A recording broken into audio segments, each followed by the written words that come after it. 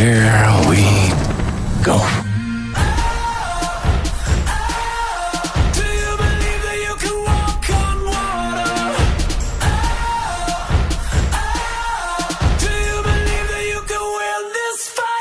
Hello and welcome to the Moose and Runes podcast. This episode, I already screwed up Joe's beginning. I don't remember what episode we're on. Phil, I'm Matt Rooney. I'm Matt Rooney, not Joe Musso. I'm alongside Phil Goff because the nice co-host that I am, I decided to let Joe, take early in the week off after just getting married this last weekend. Enjoy some time in Aspen with his lovely Shelby. It's episode 264, by the way. So welcome into episode 264. I'm Matt Rooney alongside my co-host, Phil Goff. Phil, how you doing? I'm doing well, Matt. I'm jealous of the ski chalet weekend that you had up in Aspen. It was a wedding that only Joe Musso could pull off. And I think his sister said it best during her speech that, it's the day Joe had been dreaming about since he was a little boy. Yeah, And I think we all agreed that. And congrats to Shelby for surviving what was probably a little bit of a groomzilla at times through the wedding process. But congrats to Joe and Shelby. Joe will be back a little bit later in this week. But yes, it was an unbelievable time. It was pretty amazing, breathtaking stuff. I mean, we were on Kevin Costner's ranch. Kevin wasn't there, sadly. One question for you. Best appetizer of the day, night, late night. They were raving about, everybody was raving about the appetizers. I got to give Joe some credit. I don't really love crab cakes, but they had great little mini crab cakes. There was a little ahi tuna on a little like crisp thing that crostini. I've gotten shout out me. I've matured in my age. I like ahi tuna now. Never really liked the raw fish stuff. Never really touched it, but thanks to Alyssa, I'll eat some of it now. And then there were these. It's something you can really only find up in Aspen or kind of that area in the mountains. Some elk skewers with like a fig compote something. I don't know, but it was good. It was elk. It was delicious. I'd never had it before. Matt, you know how I know you've matured? I eat elk. No, you just said compote. Well, that's what the server told us. It's some sort of. I'm just trying to sound smart. Probably. Let's be read. If Joe even listens to this episode, which let's be real, probably not. He's a busy man. If I would have called it some sort of fig sauce, he'd probably yell at me and then correct me on the next episode. So really, just trying to avoid the lecture I'd get from Joe about my food vocabulary. Understandable, and I'm excited that the Musso wedding was everything that Joe had dreamed of since he was a little boy. Joe also had a great outfit change. Nice outfit change. Got married in the traditional black. Showed up to the reception in a nice white. I saw that, and I hope that was the case. And I looked at some pictures, and I thought maybe it was two separate nights. But I love the fact that Joe went with the outfit. And I got to shout out probably his mom, who probably did his hair. She just gives wonderful haircuts. She did my hair as well. Ooh, she's my stylist. She gave me a haircut about two weeks ago. Yeah, well, shout out Ms. Musso, and shout out Danielle as well, who I'm sure gave a great speech. Everybody did great, though. Great time. We'll obviously recap it a little bit with Joe later in the week when we do the Joe Musso wedding recap / NFL season preview show. But that's enough about Joe's wedding. As I said, we'll get to it later in the week. We have some college football to talk about, Phil. Oh, yeah. And I think Joe was even a little bit, I don't want to say relieved, but was happy you were filling in because he's going to be doing a little bit more NFL in college with CBS this year. So he kind of said this is a great episode for Phil to step in, and then the call to the bullpen. And if you haven't been paying attention on Twitter, I'm going to give us a selfish plug here. Catch Phil and I's college football show along with the great Dan Weiner on BetSperts. It's called the Blogger Bowl. We're doing we did some conference previews. We're going to have 2 shows a week, Tuesdays and Thursdays. But this is a nice little preview, little segue to that to try and get us the Moose and Runes audience over there. Phil, we're going to start our college football preview show where the only logical place to start is a program, a team that's near and dear to our hearts, a team that has a big old game coming up on Saturday, the Notre Dame Fighting Irish. I guess my first question is Notre Dame plus 17.5. I'm buying it, and I'm doing so in a couple ways. I think this cover happens in a couple ways. I don't think it's that outrageous by any. I mean, I think the cover is pretty outrageous, but it's not outrageous when you consider Ohio State's offense against really anybody in the country. But I see this playing out in one of two ways. I think Notre Dame's going to lose. I'm taking my optimism that I have about everything, and I'm reserving for it because Notre Dame has a first-time head coach, first-time quarterback. It's an away game against one of the top offensive in the country. Things will have to go right, But for this 17 and a half, which that went up from 14 and a half to 15 and a half to 17 and a half, that's The climbing. money's just been coming in on Ohio State. It was at even 13 and a half, I think, when the lines first opened. The money's just been flooding in there. Yeah, so I think it can get close, but I think it's going to happen in one of two ways. Either Notre Dame is down, let's just call it by like anywhere from like 9 to 12 points in the fourth quarter. They're going for it late. They have a chance to cut it down to a one score game. They go for it on fourth down, turnover on downs. Ohio State probably just runs out the clock. Or a situation where Ohio State has really controlled the game and say they're up by, you know, 21 late, which again seems a bit outrageous when I say it out loud. And then Notre Dame scores a late backdoor cover. I mean, this 17 and a half from just a backdoor perspective, Notre Dame is not going to give up. This is not a team in a place that is going to roll over, especially at the end of the game. So even if things are not going Notre Dame's way and they're down by more than 3 scores at the end of the game, I see Ohio State pulling some of their top guys and Notre Dame scoring late to backdoor cover at the very least. Yeah, I think honestly, if I really love Ohio State in this game, I'm not sure what off the top of my head what the first half line is, but if it's set Ohio State minus 17 and a half for the game, the first half line is probably somewhere around 9.5. Yeah. Do I think there's a chance that we see Ohio State explode in the first half and maybe Notre Dame's in a tough environment and a little bit outmatched? Sure. Um, I just think that this is a little bit of a different Notre Dame team than we've seen in the past, at least in terms of demeanor and in terms of how they approach these road games. And I don't think they're going to play as much not to lose as they might play to win, which again could actually come to bite them. And maybe they get a little bit too aggressive and Ohio State makes some nice plays. But I think we've also saw from Ohio State early on, and I think we've talked about this a few times, is Ohio State, at least in terms of starting a season, is a little bit of a slow starter. And I think this, if I'm Marcus Freeman and I want a coin toss, I want to get that ball first, and I want to try and run the ball, run the ball, run the ball, just absolutely pound it down and see if you can't. I mean, the weak point of this Ohio State team, if you call it a weak point because it's still as good as good as a lot of teams in the country, is probably their defensive line. At least that's kind of where they were able to get beat up and bullied last year. Obviously, after how the Michigan game went, they're not going to want to let that happen again. But I think that's where Notre Dame's going to try to exploit them because they do return, 4 offensive line starters. Now, Jarrett Patterson's listed as technically questionable, but he was back walking and he's going to practice this weekend, so he's going to play. If you can get out, and even if you don't end up with a score, if you end up with a field goal or you just end up with, a 7-minute drive where you control the play and you kind of set a tone, if that's what you're trying to do most of the game and your defense shows up to play, I mean, defense showing up to play could still mean Ohio State scores 34 points. Yeah. But if your defense keeps you in it and just takes away the big play the best they can from Ohio State, which I think Notre Dame's secondary is going to do their best to do, and I think they have a pretty darn good secondary this year with Brandon Joseph being back there, it's going to be tough for Ohio State to get to that 17 and a half points because I just think what Notre Dame's going to want to do offensively, it's going to be much more of a clock control. Their attempt is going to not be to make Ohio State march down the field on them and then control the clock. And I just think that that's going to be 17 and a half is a tall task with that game plan Notre Dame's going to try to play. Now, obviously, Ohio State can, they're good enough to control the game plan and not dictate to what Notre Dame wants to do. But I just kind of, with how Ohio State started seasons last year against Oregon and in the past, they've started slow. I think Notre Dame's going to have a pretty good chance in the first half here to control the pace of the game, the tempo. Yeah, it's the type of thing where I think we're going to know pretty early because Ohio State is not a grind you down team. Notre Dame is going to approach this game as a grind you down team, which is going to have a lot of RPO, a lot of power run off the left side with Michael Mayer, or just off tackle with Michael Mayer, and then you have the kind of all world beater Joe Alt and why am I blanking on the left tackle's name right now? Blake Fisher, yeah. Both just freak athletes right there. So I think they're really going to try to control the line of scrimmage. And that's something where I think you'll know pretty early if Notre Dame has the beat on them. And that's not driving down the field, going 98 yards and rushing at every play. It's, are they picking up multiple first downs? Are they getting, 3 to 5.5 yards per carry? Is Tyler Buchner making the RPO read correctly where, hey, he pulls it and scampers for 12 to 15 yards?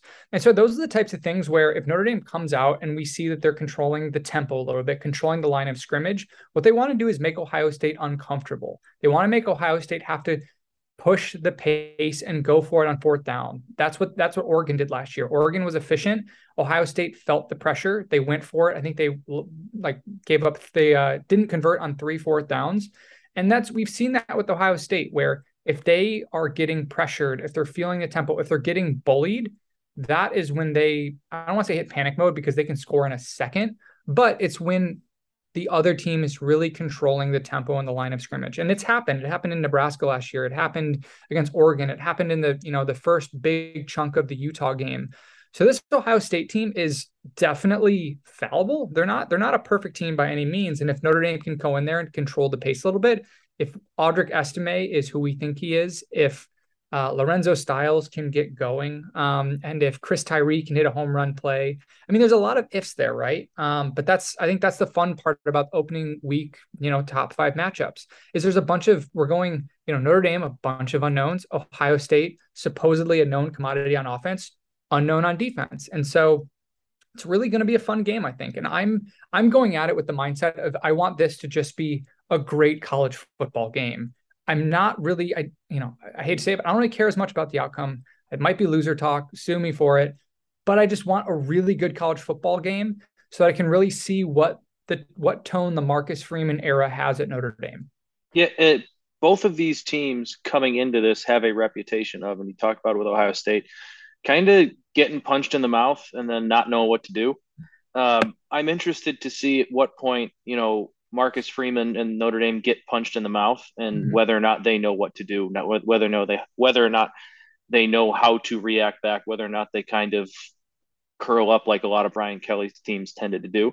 Yeah. So I think that's, like you said, there's a lot of ifs for Notre Dame. And in order to win this game, they're going to need a lot of those ifs to go right.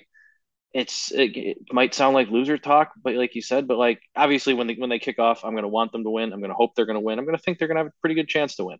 But realistically, if you told me like the Georgia game from a couple of years ago in Athens happened, and they had somewhat of a chance to win at the end, and long shot didn't pull it off and lost a tight game.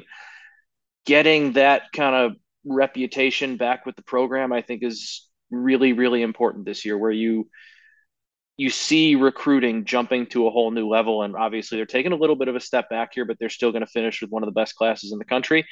In order to get to that next step, I think you need to change that outside view of your program as they can beat the little guy, but they're going to get blown out by the big guy every time. You need to start seeing yourself as one of those teams, so recruits can kind of start seeing you as that team. And I think this game is going to go a long way for this program, either one way or another, in terms of permanently kind of flipping that recruiting, keeping it on the right track, where you're kind of at like I don't want to say quite a crossroads because the recruiting's still at a really good spot here. But, you had 5-star Keon Keeley, and as much as he liked Notre Dame, he's going to Alabama because Alabama does what Alabama does. Yeah. Notre Dame has to start changing their reputation. Not that they'll ever be Alabama, but in order to get themselves in that conversation.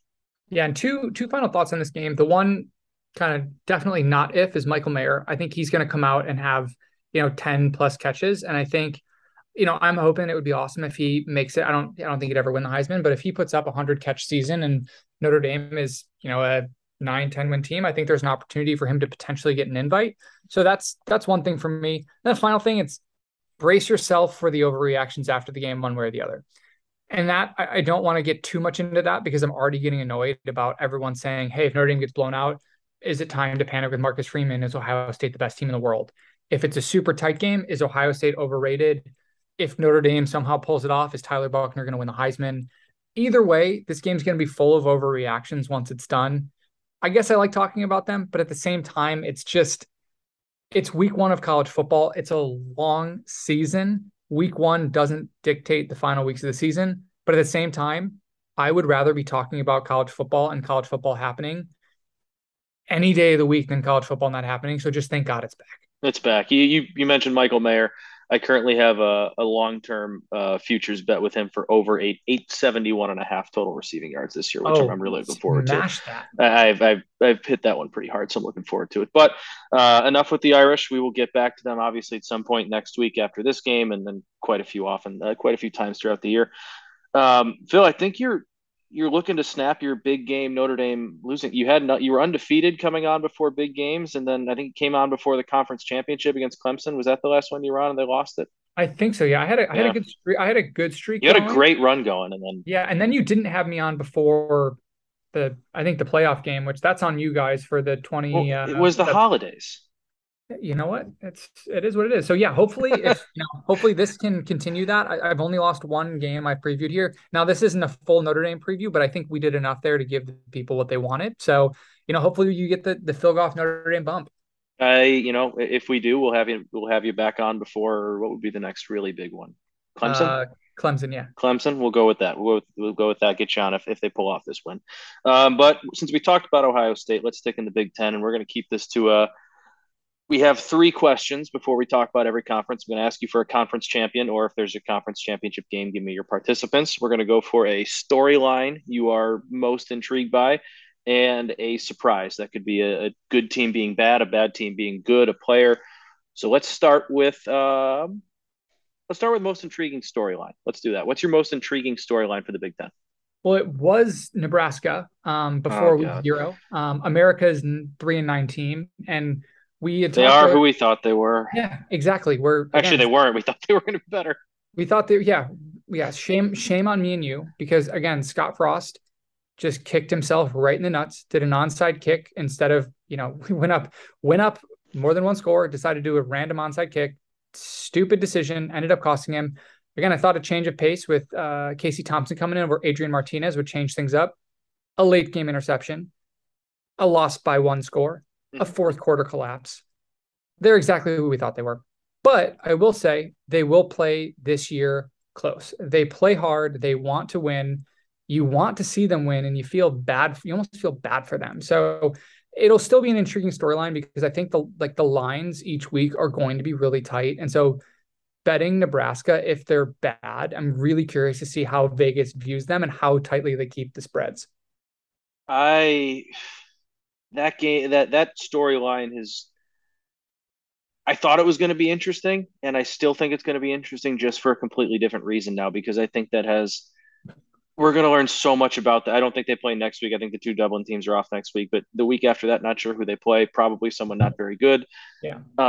I'm really excited to see how that team responds because it could go really one of two ways, and I'm really intrigued by that storyline.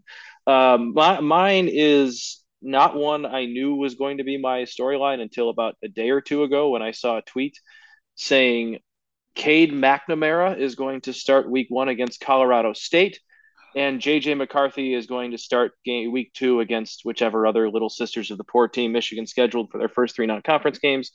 Um, yeah, so I talked about we did a Big Ten in our Blogger Bowl show. We did a Big Ten college football previewed all the conferences. If you want to go check those out, do so on betsperts.com. But we talked about Michigan's quarterback room and how they have a 5-star in JJ McCarthy, who's now going into his third year with the program, I believe. Now the first year was the COVID year, so I'm not sure how it still counts.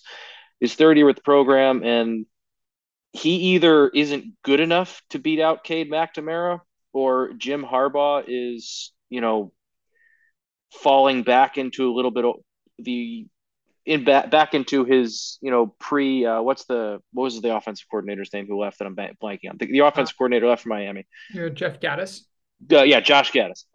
Josh Gaddis. He took over that offense from Alabama, and I thought he did a great job of kind of revolutionizing it and bringing almost kind of combining Harbaugh's black and blue, run the ball, pound the ball style with a little bit of, Alabama, modern day spread.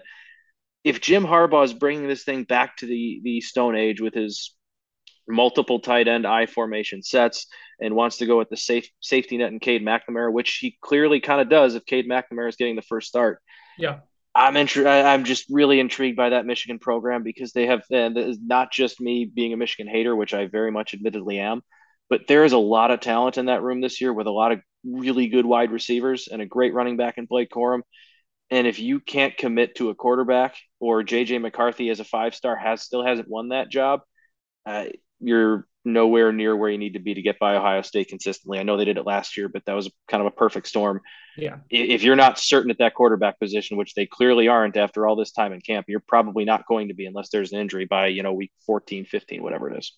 Yeah, my read on the situation is that I think McNamara has the team's heart. He seems like he's a leader. He was named a captain. And by some accounts, he outplayed McCarthy during camp, probably from a consistency perspective, where McCarthy has the kind of elite level tools. But I think Jim Harbaugh wants to keep both guys engaged and both guys happy, where I think he wants to absolutely start McNamara because he's probably Harbaugh's guy. He sees him. He's more of probably a grinder, more of a grit guy versus McCarthy, where I think he sees the long-term value and potential in McCarthy and so wants to keep him engaged and happy. So is kind of throwing him that start to fully keep him engaged. Because I think if he names McNamara the starter from the outset, who knows? You might lose McCarthy. You might lose him. And so I think this keeps him engaged right away because, again, if they go out, week 1, week 2, week 3, it makes it a more fluid situation. And so it buys him some more time. Do I agree with that situation? No, I think it's stupid. I think you should name a starter before week 1 or say we're playing both guys or like both guys are going to play this start 1 week, start the other. Feels like they're don't have things figured out. So I'm curious to see how the cohesiveness of Michigan is, especially with Harbaugh openly saying he was pretty much going to the NFL and then not getting the job with the Vikings. Their recent drop in recruiting, there's something going on there. It's still a long time, but their recruiting class 65th in 2023. Yeah, and luckily for them, their schedule is like a schedule that Little Sisters of the Poor would call Little Sisters of the Poor. They have just a brutally easy schedule outside of Ohio State. So, I mean, it probably will still be probably at worst like an 8-win team. Could very well be a 10-win team who gets smoked, 10, 11-win team who gets smoked to the heavens by Ohio State. I really hope those of you who don't like Notre Dame, who dislike Notre Dame and come at them for their schedule every single year, despite them scheduling it, 6 or 7 years in advance, please bring that same energy when Michigan is 10-2, or, if they're 10-1 going into the Ohio State game, people are saying they should, be in a playoff or have the benefit of the doubt. Please bring that same energy that you always do when Notre Dame's 11-1, talking about how bad their schedule is. Yeah. Let's go with a surprise. Give me a surprise out of the Big Ten. It can be anything you want. Could be a player, could be a coach firing, could be a bad team being good, whatever you want. This is your 4. I am intrigued by Northwestern. It's the right. It's the every other year Pat Fitzgerald bump where, again, Nebraska was a more talented team, but Ryan Hilinski looked really good, and Pat Fitzgerald gets his guys ready to play every other year. So this is the other year. And so again, I don't think they're going to make tons of waves, but what was their over under set at? Like 3.5? It was like 4.5, I think. 4.5. I think they get that over because everyone had pegged this game as an absolute loss to a surging America's team in Nebraska. And so they came out and just physically beat them down. I was super impressed by their offensive line, absolutely grinded it out. Ryan Hilinski commanded the offense. I like him. I love his story. Also, the running backs looked pretty good. So at the same time, I don't think they're not making a run to win the Big Ten championship, but I think they're going to be a just solid college football team this year. And again, they make it. They're quote on Chicago's Big Ten team. I like when Northwestern's good. I root for Pat Fitzgerald. They're an easy team to root for. They're always the underdog, and it's more fun when I can, pop up to Evanston on a nice October day and catch a game. Yeah, and you know what? Looking at their schedule now, after getting that win, which I do think the over/under was 4.5, or at some place I think it might even been 4. Their next game's at home against Duke, then at home against Southern Illinois, then at home against Miami, Ohio. They could be 4-0. Like they could very easily be a 4-0 football team. They should be 4-0 headed into conference play. Yeah, they probably should. Where they meet my surprise, Sean Clifford finally breaks out and wins the Heisman in his 17th season. No, just kidding. I could never back Sean Clifford. I think he stinks. I'm down to. I have one. This might be more of a bold prediction. But Scott Frost gets fired before the season's over, and Urban Meyer is the next head coach in Nebraska. That's kind of becoming my. I'm not going to go with that as my surprise. That's a working theory that I'm kind of starting to buy into more and more. My actual surprise is going to come in that same division that you were talking about with Northwestern in the Big Ten West with Purdue. I really like Purdue this year. I think they bring back a lot of talent. I really like their coach and Jeff Brom. It's Jeff Brom, right? Yeah. I always get him and Brian mixed up, the two Louisville quarterbacks, the brothers, and Jeff Brom. They're basically the same guy. I get now how my parents used to get me, Mike, and Tim's name mixed up all the time. Their last name's Brom. It's the same thing to me. But I really like what they're building there. I really like Aiden O'Connell. I think they went out on a really high note against Tennessee last year.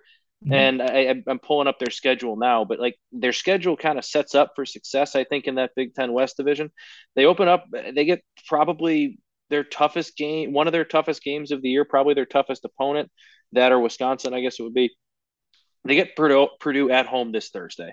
And Yeah. I think they're, sorry, Penn State. Purdue gets Penn State at home this Thursday under the lights at Ross-Ade. Like, I think that's a pretty cool environment, a great place Yep. to start a year, and a program in Penn State who's kind of at a crossroads themselves, and also a team that and a head coach that, when they get punched in the mouth, when things start to go bad, kind of start to not play all that well.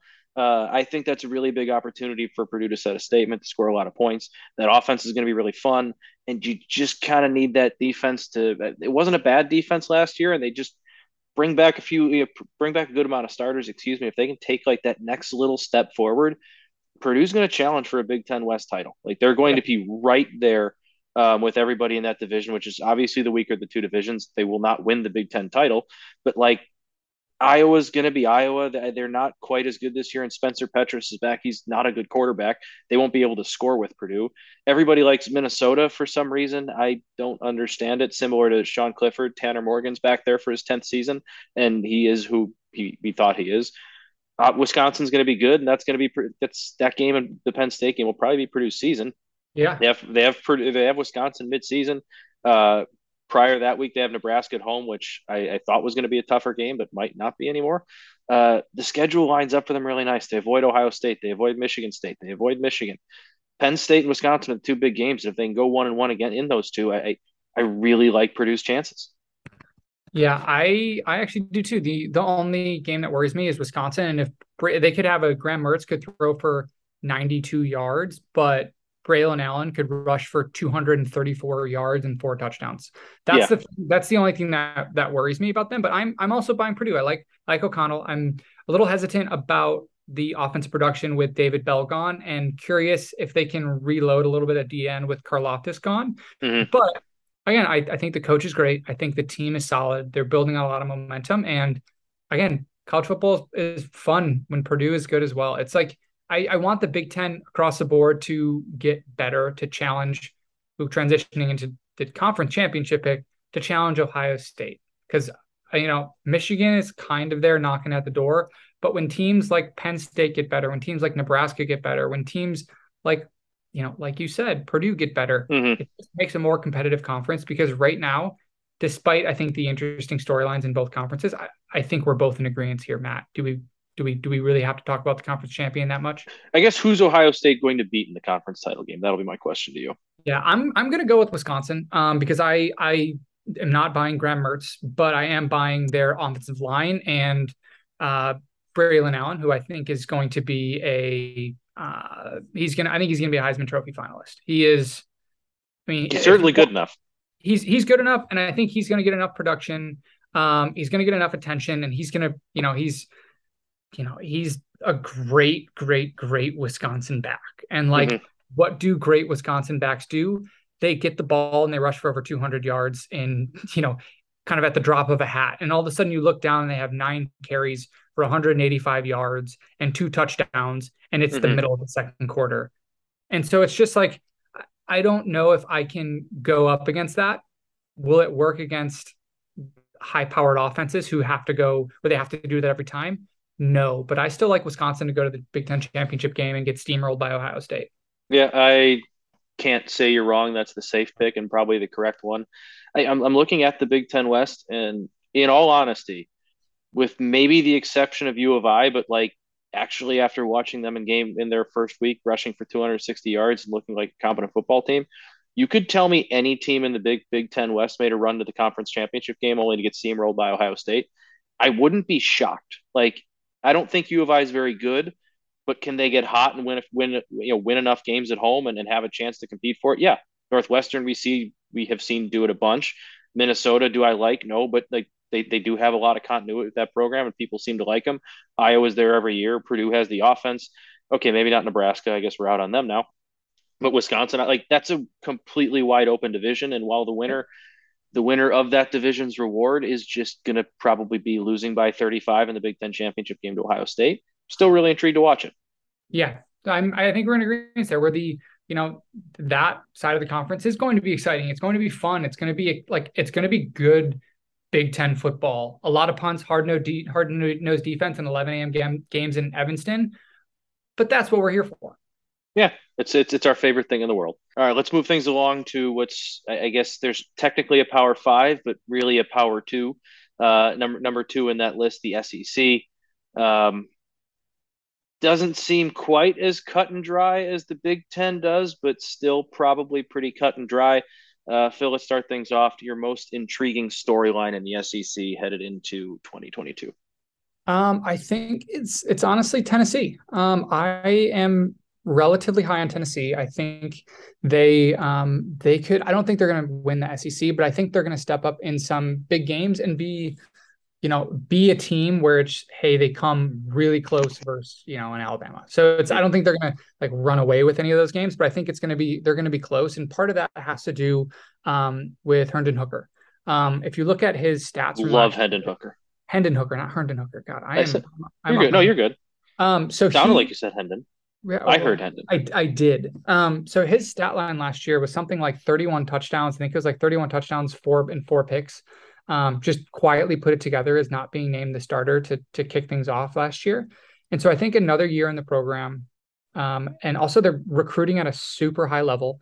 It's the program on the rise. And so they're, I think, probably still a couple years away from really competing for the SEC, but I think Tennessee is going to be a fun team to watch, and I think there's going to be some good night games in Knoxville. So I'm just excited that there's a bunch of competent teams outside of just Alabama and Georgia with good quarterbacks in the SEC. Do I think anyone are going to overtake them this year to win the conference? I don't, but I think there's going to be a lot of really good night SEC games or afternoon SEC games, which the world is a happier place when that's the case. I've talked with you about Tennessee, and I said it, when you just started saying this. I love Tennessee this year. I think they're going to be a lot of fun to watch. I wish they got Georgia at home because I don't think they're going to beat Georgia. I don't think they'd even beat Georgia at home, but I think if they got Georgia at home this year at a night game, that would be an electric environment that would probably be a lot of fun to watch for a little while before Georgia eventually won it. Mm-hmm. I have a little bit of I don't know if this is going to be quite a cop-out answer, but the SEC West, not named Alabama, I think everybody is wildly entertaining. Mm-hmm. Like Arkansas came out of nowhere last year, won 9 games. Can they do the same thing again this year? They bring back a lot of talent. KJ Jefferson's really good. Like, what can they do there? Auburn, Brian Harsin went from having an affair with a team manager to not having an affair with a team manager to he's back, but like he's a lame duck. Auburn's just been a blast to watch really since they lost that national championship game to Florida State. They've been so up and down. I think Mississippi State and Ole Miss both have some really talented quarterbacks and some talented offenses this year. And the Egg Bowl, when they play at the end of the year, is always a bunch of fun.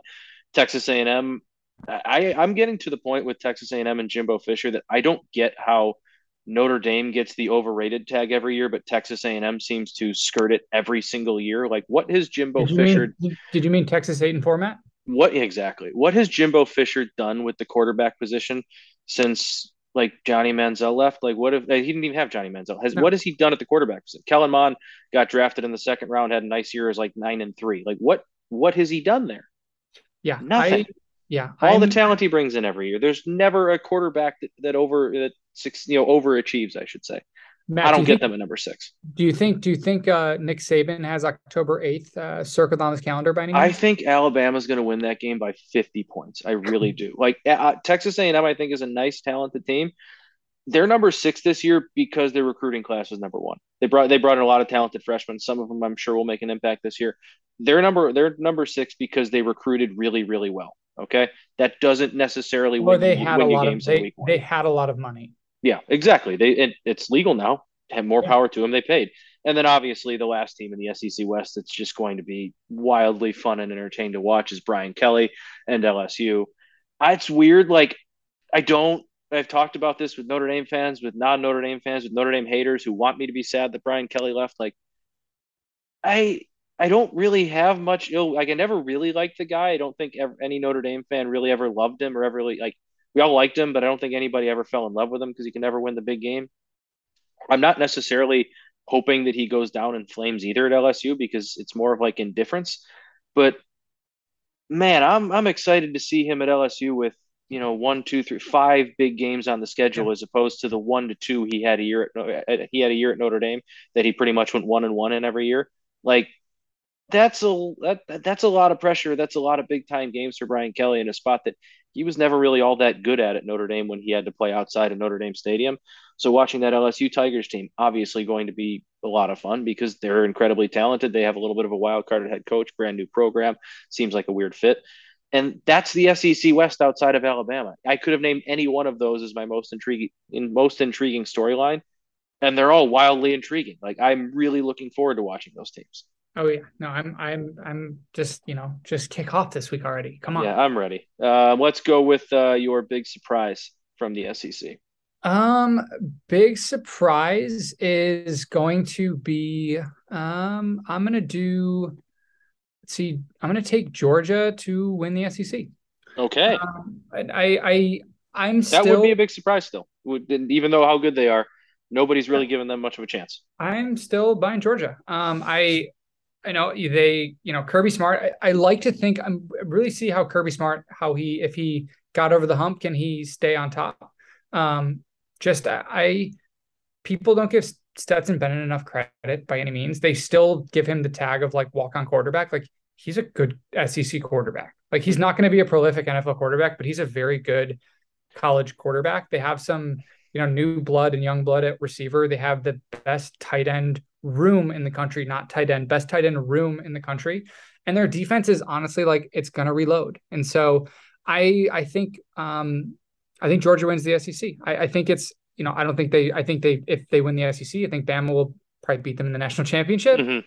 But I still like Georgia to stay on top of the SEC regular season this year. Would not be shocked if we saw the mirrored version of last season this season, where Georgia wins the SEC championship game and then Alabama, being still the better team, comes out and beats them in the national title game. My interesting storyline, I don't know, or not interesting storyline, Jesus, surprise.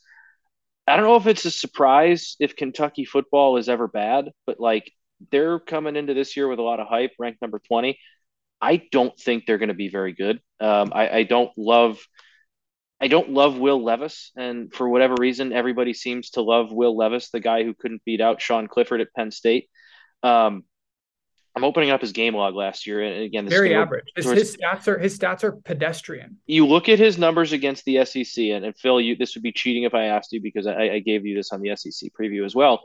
But I'm going to give the listeners here 1 second to answer this in their head. How many times against the SEC in SEC games last year did Will Levis throw for over 200 yards? Okay, you had time to answer in your heads. The answer is one. He did it in a 45-42 loss to Tennessee, where he threw for 372 yards, 3 touchdowns, 1 interception against a Tennessee defense that really, really struggled at times last year, especially pressuring the passer, which, easy to pass when the other team can't get to you. Going back through the schedule, Missouri on September 11th, 10 of 18, 179. At South Carolina, 15 of 22, 102 yards. Versus Florida, who underachieved last year, 7 of 17 for 87 yards. Versus LSU, 14 of 17, 145. Efficient game, still didn't put up big numbers. At Georgia, 32 of 42, 192 yards. Mississippi State, 17 for 28, 150. Tennessee, I just mentioned. Vanderbilt, 14 of 22 for 177. Yeah. Louisville, obviously not an SEC game, but his big rivalry. 14 of 18, 149. They ran the ball really well that game, didn't have to ask him to throw. But I guess what I'm saying is like, I know he's a little bit of a dual threat, but he's going to be asked to throw the ball. He's going to have to throw the ball a lot more this year for Kentucky to be a very good football team. They don't have Wan'Dale Robinson. I just don't really see it. I don't love Will Levis. I don't really understand the hype.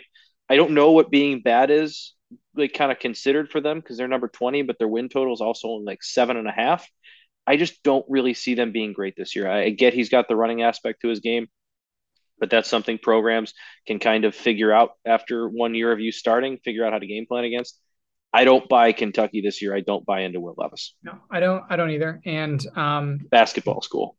yeah, yeah, basketball school. He's being a bit overhyped. And again, I think people's excuse is like, well, we played just unreal defenses last year. Newsflash, it's not changing this year. The SEC doesn't get worse on defense, folks. No, it doesn't. So It oftentimes gets better.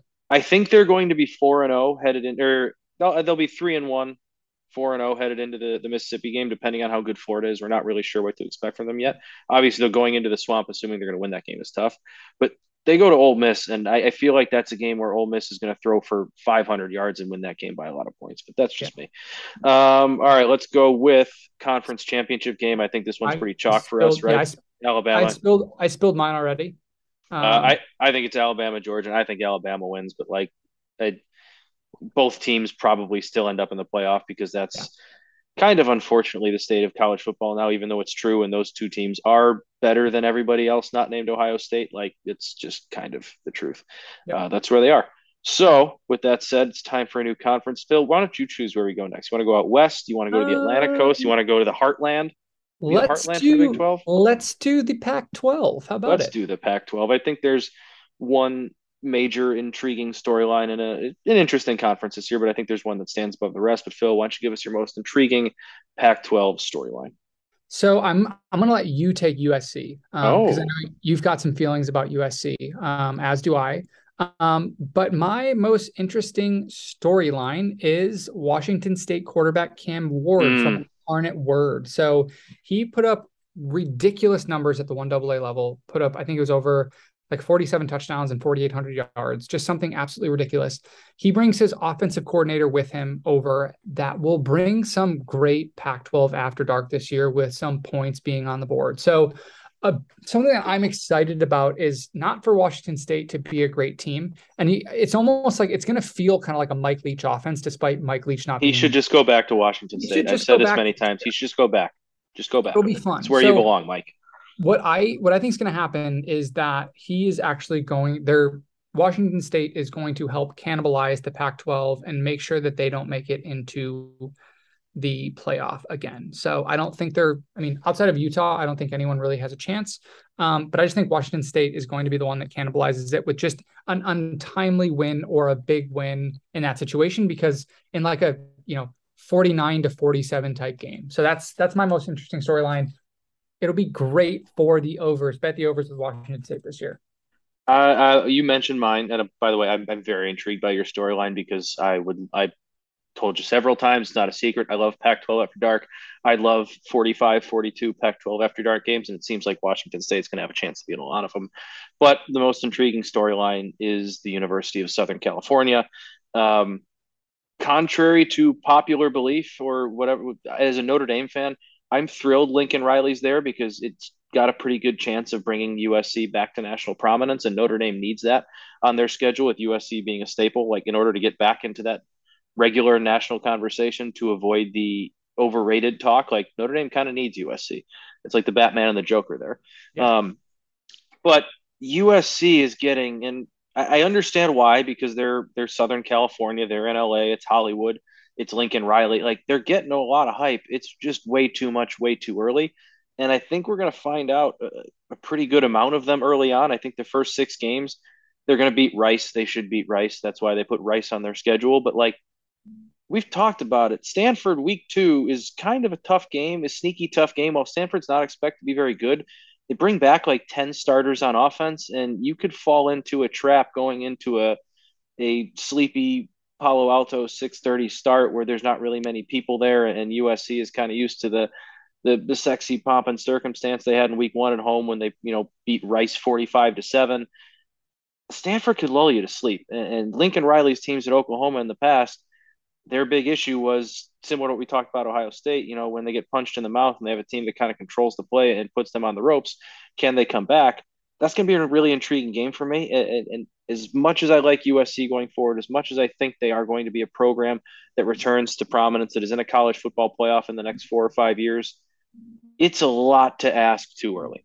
But Matt, isn't Lincoln Riley known for putting on great defenses? So that should be solved with his transfer portal additions, right? Well, yeah, he brought over legendary defensive coordinator Alex Grinch, who put up a lot of great defenses in the Big 12. But it's just there's no continuity in the program. Obviously, there's he brought over Caleb Williams, really talented. He brought over Jordan Addison, very talented. The offensive line's still in some trouble. The defense, while you did bring over some transfers, like, there's no time to really gel there, and there's still like, it's not going. Hey, putting Matt, I think they were the 10th best defense in the Pac-12 last year. putting band-aids over a broken leg doesn't really help. So I think that they're going to lose a few shootouts this year. I think Caleb Williams is going to put up some big numbers. I think Jordan Addison is going to put up some big numbers. And I think there's going to be some times this year where we say USC looks really good. And I also think that games like, maybe at Stanford or at home against Fresno State, who is going to be a pretty darn good football team, have a really good offense, have a quarterback in Jake Haener, who's a pro prospect. Like, they're going to have some games this year where you're like, whoa, USC's this is the score in the third quarter. This is the score in the fourth quarter. I don't see them instantly being right there back to prominence college football playoff competing. And I think a lot of people like that's starting to be the narrative now after all the hype early on about how good they're going to be. I think the smarter, sharper betters are coming in and kind of bringing them back down to the mean. And that's what that win total's at 9.5, which I took the under quite a bit. But USC is going to be very, very intriguing to watch because you're USC. I'm with you. I'm selling USC this year, but I'm buying them long term. I think Lincoln Riley is going to be wildly successful there. I think USC is going to be back into national prominence, and it's going to be better for college football.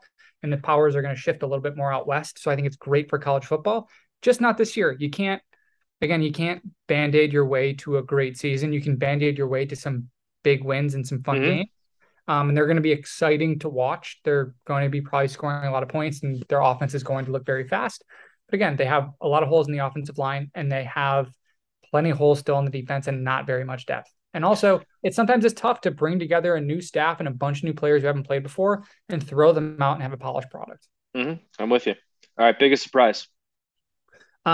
Biggest surprise, I think just the national perception. I'm going to go national perception of USC just not being what the national perception is. And it's like the national perception of casual fans, right? And so I think that's going to be kind of most surprising. Honestly, like we just talked about it, but I think there's the perception that USC is going to come in and be a juggernaut this year.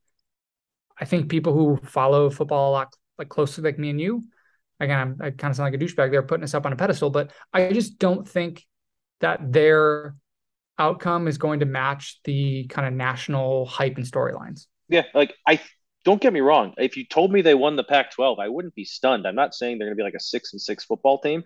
I think the Pac-12 is going to be kind of wide open, and they win it absolutely. But I don't think I think the hype train's getting a little out of control. But I'm not going to keep talking about USC because they just did. I think my surprise is Utah is going to make the college football playoff. Ooh, I think that spoils a little bit of one of what we'll get to at the end here with our college football playoff predictions. I was in between two of them, and one of them was going to be UCLA as the best team in LA, not USC, but that we've talked enough about USC. So I'm going to pivot to Utah here because we should talk about the best team in the conference, the team that should win the conference championship. They bring back Cam Rising. They bring back, I think, 3 of their top 4 leading pass catchers last year. Bring back their running back. They bring back some starters on defense. We've also talked about it. They bring back both of their coordinators. They bring back, obviously, their head coach, Kyle Whittingham, who has built a very tough to play against program, a team that usually pretty much always wins at home. And they bring back their coordinators, which I think in college football, we talk about a lot. Continuity matters a whole lot in college football. And that's what Utah has a ton of. I'm pulling up their schedule now. It's not that bad as no schedule in the Pac-12 is ever all that bad. And I think week 1 against Florida is going to tell you a lot about them. They go into the Swamp in a night game. And that's a game they should win by quite a few points because Florida's in a little bit of a transition period. I think they're going to be I think they've got the right. Why am I blanking on their head coach's name? The guy from Louisiana. I can't remember his name for the life of me. It's really bothering me. I think he's going to have them kind of get back. I think he's going to recruit better than Dan Mullen did there. He's already starting to.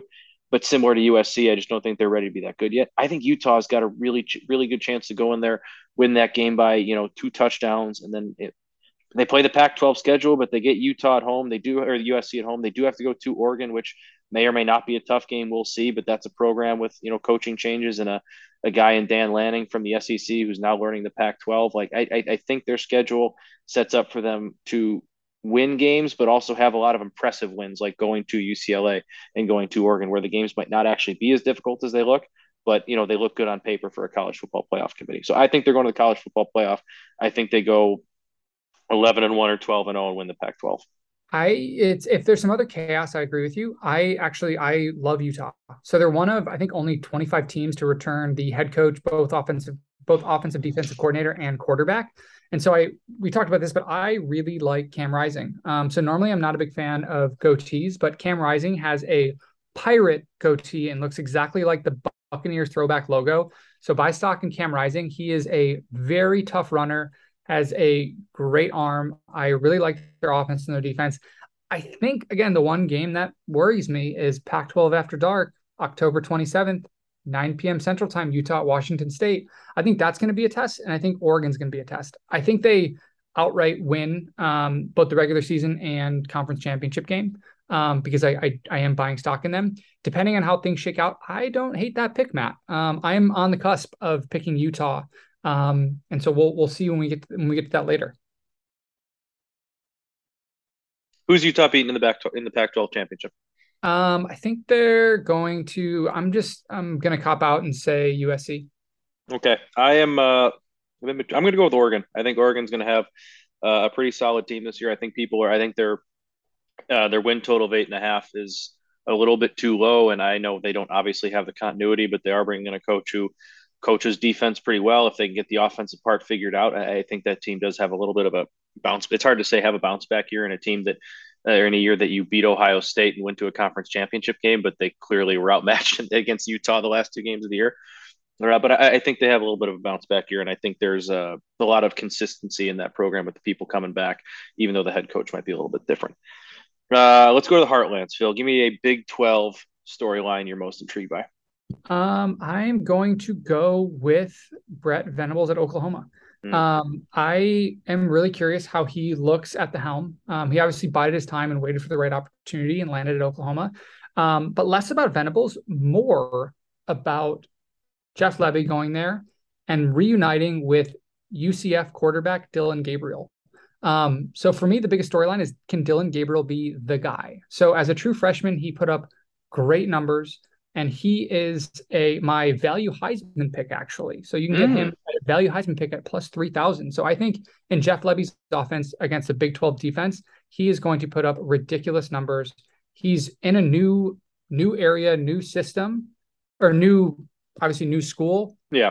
Familiar system. And so I think he's going to hit the ground running. They have a lot of talent, and I think Venables is going to get there when it comes to the defense. Obviously, I think he will try to change the narrative of the Big 12 being, and particularly Oklahoma being, a bad defense coming from Clemson. So I'm really excited to see Oklahoma play, and I'm really excited to see Dillon Gabriel because I loved him as a freshman. Then he broke his collarbone in the first game of the year last year.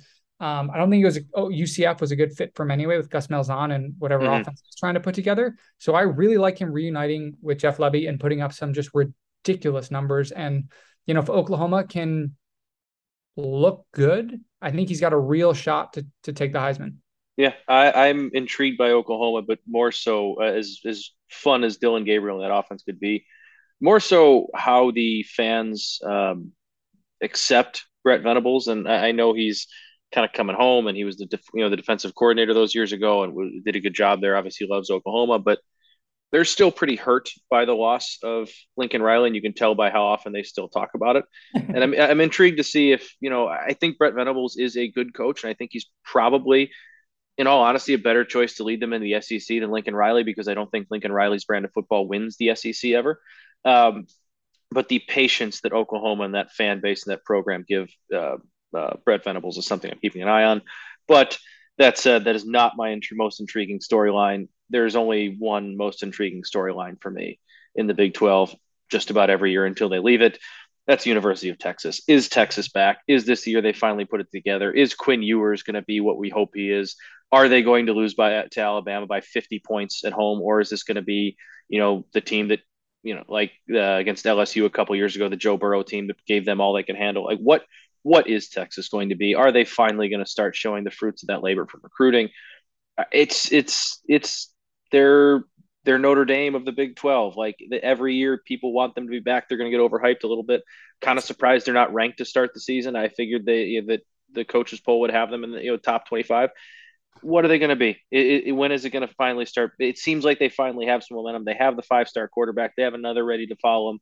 what is Texas going to do? They have the stud running back in Bijan Robinson. Like, I'm so intrigued by Texas, like I am every year. They're going to win some game they should know, but against like a Baylor or somebody that they probably shouldn't, and they're also going to lose to like Texas Tech. And I'm really intrigued to watch.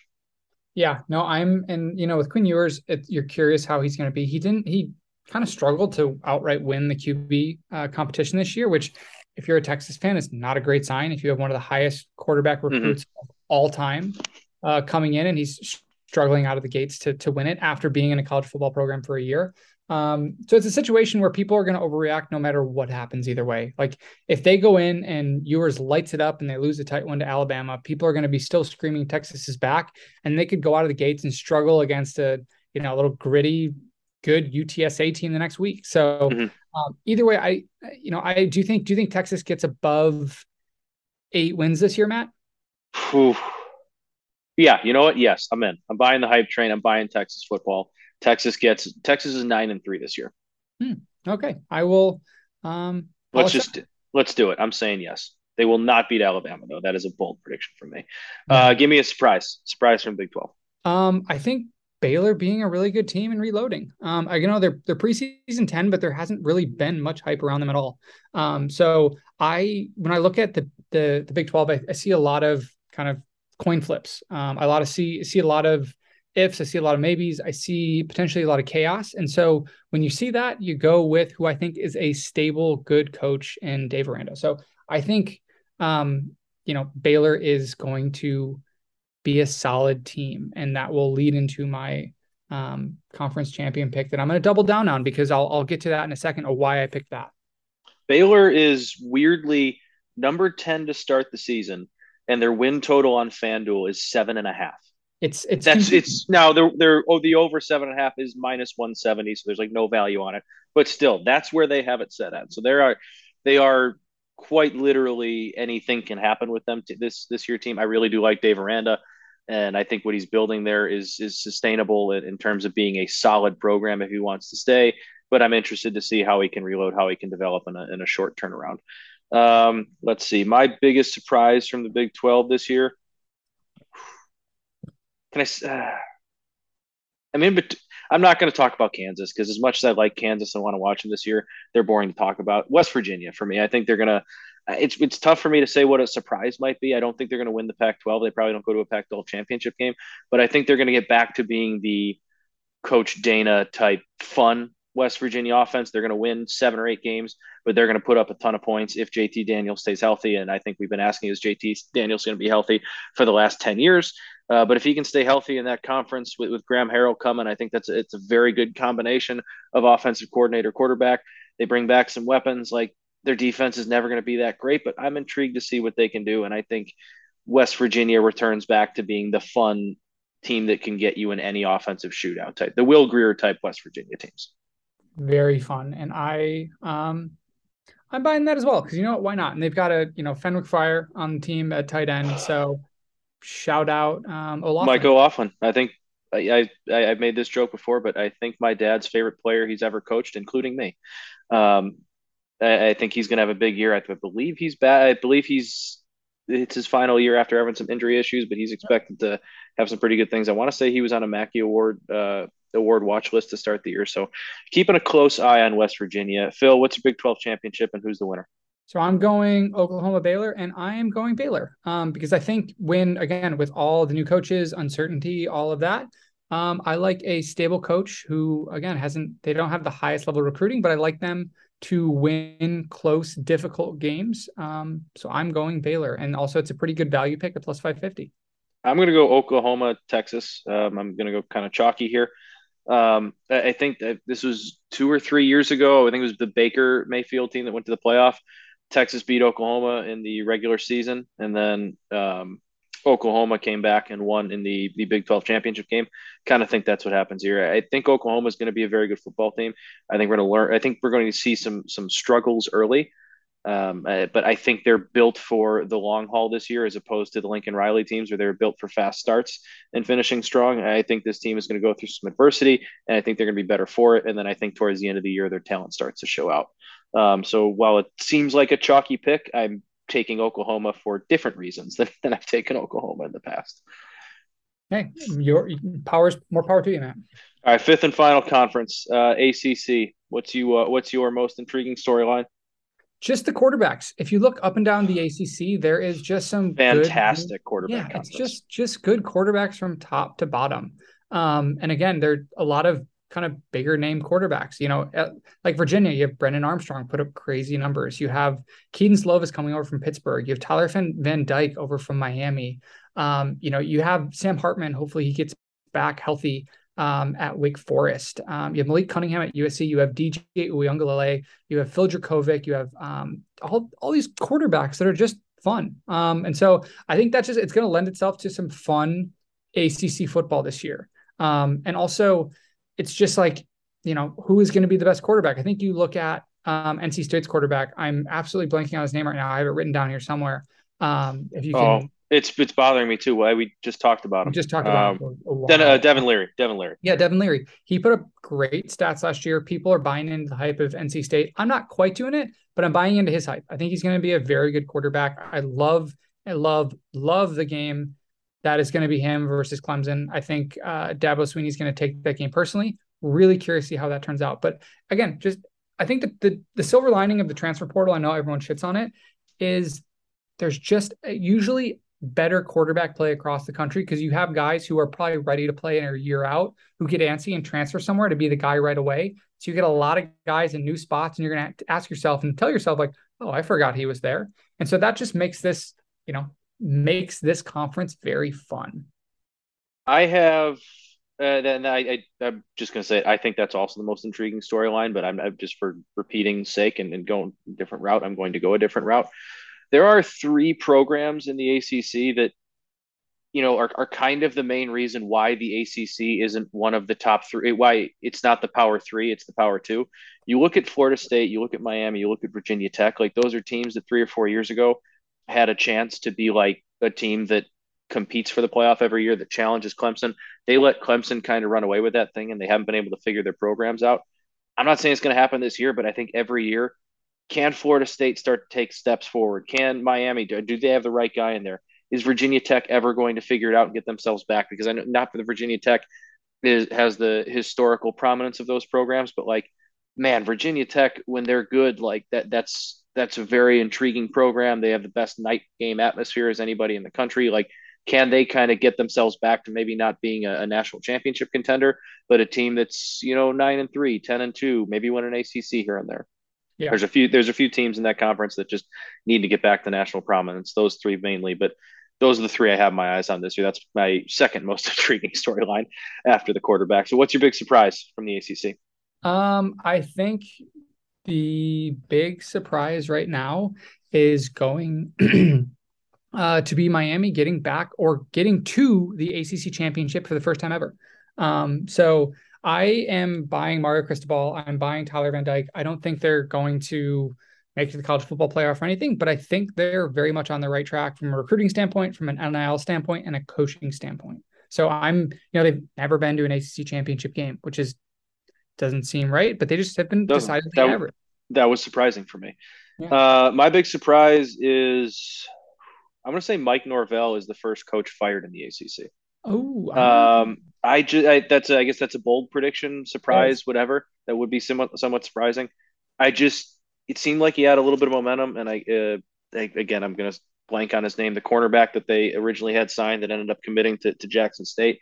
When that happened, the fan base went from like, all right, this guy's got some momentum to back to just absolutely hating him, and I don't think they're ever going to forgive him for that. And then I also think around midseason, there's going to be some clamoring for hire Deion Sanders and have him bring the cornerback with him. I don't think it ends well for Mike Norvell there. Nothing's gone right. Nothing's gone his way.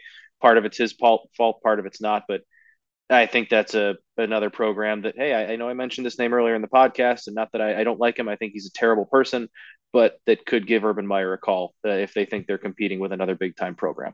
So that's my big surprise there, Florida Hopefully State. there's no adolescent butts in Tallahassee. Well, there's quite a few of them, so I think Urban Meyer might be a little bit intrigued there over Lincoln, Nebraska. Oh All yeah. right, Phil, let's wrap this up here. Give me a college football playoff prediction and give me a Heisman prediction. Okay, so college football playoff prediction. I am going big shocker, Alabama. Another big shocker, Ohio State. Georgia. And I'm actually going to go back on what I said earlier. I'm buying Utah because I'm buying a one-loss Utah team to sneak in because I don't think the Big Ten runner-up is going to be good enough. And I don't think Notre Dame at large is going to be good enough. And I don't think that Clemson's going to look impressive enough. So I think a one-loss Utah team makes it in. And then I'm going Alabama to beat Georgia in a rematch. Not in the, or actually, no, they wouldn't do that in the national championship. Back up. That would probably be round 1, I would have to think. You think if that's, I'm hoping if Alabama, Georgia, if they meet round 1. I guess it wasn't last year. It wasn't last year. I'm hoping, but if that's the case, I'm picking Bama regardless in the championship game. I'm going Bama against Ohio State, and I'm actually taking Ohio State to win the national championship this year because I think they will get their defense figured out. They might start the year slow, but I like Knowles as a defensive coordinator. I think he'll get it put together. And I think their offense, once it really starts gelling, is going to be just so stupidly good. And I think with an improved, stable defense, with the talent they have on their roster, will really pick up momentum towards the end of the year. So I don't think their week 1 performance versus Notre Dame is going to be necessary, like a mirror performance of what it's going to be for the entire year. So even if Ohio State somehow loses to Notre Dame week 1, I like them to pick up momentum and steamroll Michigan, just for revenge game, and then make it into the college football playoff and win the national championship. If Ohio State beats Notre Dame week 1, I guarantee you by week 7 or 8, when they're beating teams 45-3, the narrative will be, oh, well, they're a different team now. They're better. We shouldn't factor that in. And quite honestly, might be right. Might be true, but I hate it. Ohio State gets the benefit of the doubt. I'm going to go with Alabama. Shocker. Georgia. Man, I'm going to do it. Notre Dame and Utah. Woo. I'm going to do it. I'm going to say Notre Dame. I don't know why. I'm back in the Irish here, maybe because I didn't want to go too chalky. I think that if they go 11-1 and they have one loss to an Ohio State or two, I guess if Notre Dame makes the playoff, it's because Ohio State's going to have to be undefeated in the playoff as well. But maybe they get lucky week 1. Maybe they do put everything together and win that week. Maybe Ohio State does have a couple bad weeks here and there. And this is actually kind of surprising. I've never really liked CJ Stroud. I know he put up huge numbers last year. I thought there were times where he looked kind of pedestrian, looked like he was, blindsided, got punched in the mouth and didn't really fight back. I thought when things went right and he had the best receivers in the country by far, things were great. But I don't think he's better than Bryce Young. I don't think he's the most elite quarterback in college football. I think he's a benefactor of receivers. So I'm going to go with Notre Dame. I have to pick Utah because that was my surprise. So let's go Notre Dame, Utah, Alabama, Georgia, and Alabama beats Georgia in the national championship game. Lastly, before we wrap up here, we got 2 minutes left on the Zoom call, and I don't want to start a new one. Phil, who wins the Heisman Trophy? And give me 3 finalists. Give me 3 finalists. Okay, C.J. Stroud. Okay. Dylan Gabriel and Bryce Young. And my winner is going to be C.J. Stroud, just because I think they are in position to look like they're going to win the national championship. Mm-hmm. And I think Bryce Young gets some votes taken away from him initially because of Will Anderson. Okay. I am going with my finalists are going to be Will Anderson, Bryce Young. I think Caleb Williams will be there.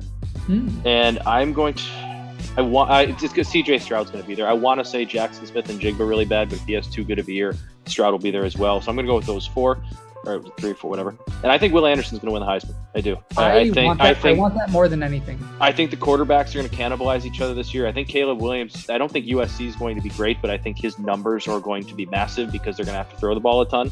So I think him being there, being at USC, being Lincoln Riley's quarterback probably gets him an invite.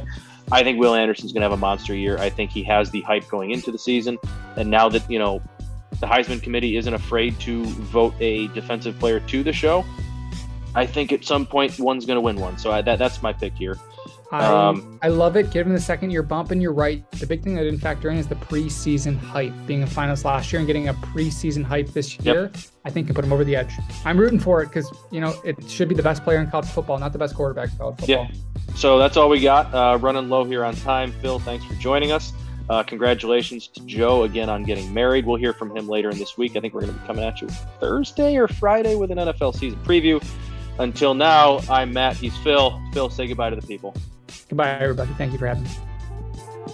May God give you for every storm a rainbow, for every tear a smile, For every care, a promise, and a blessing in each trial. I swear I've seen a lot of stuff in my life, but that was awesome. Chicken on a stick was phenomenal.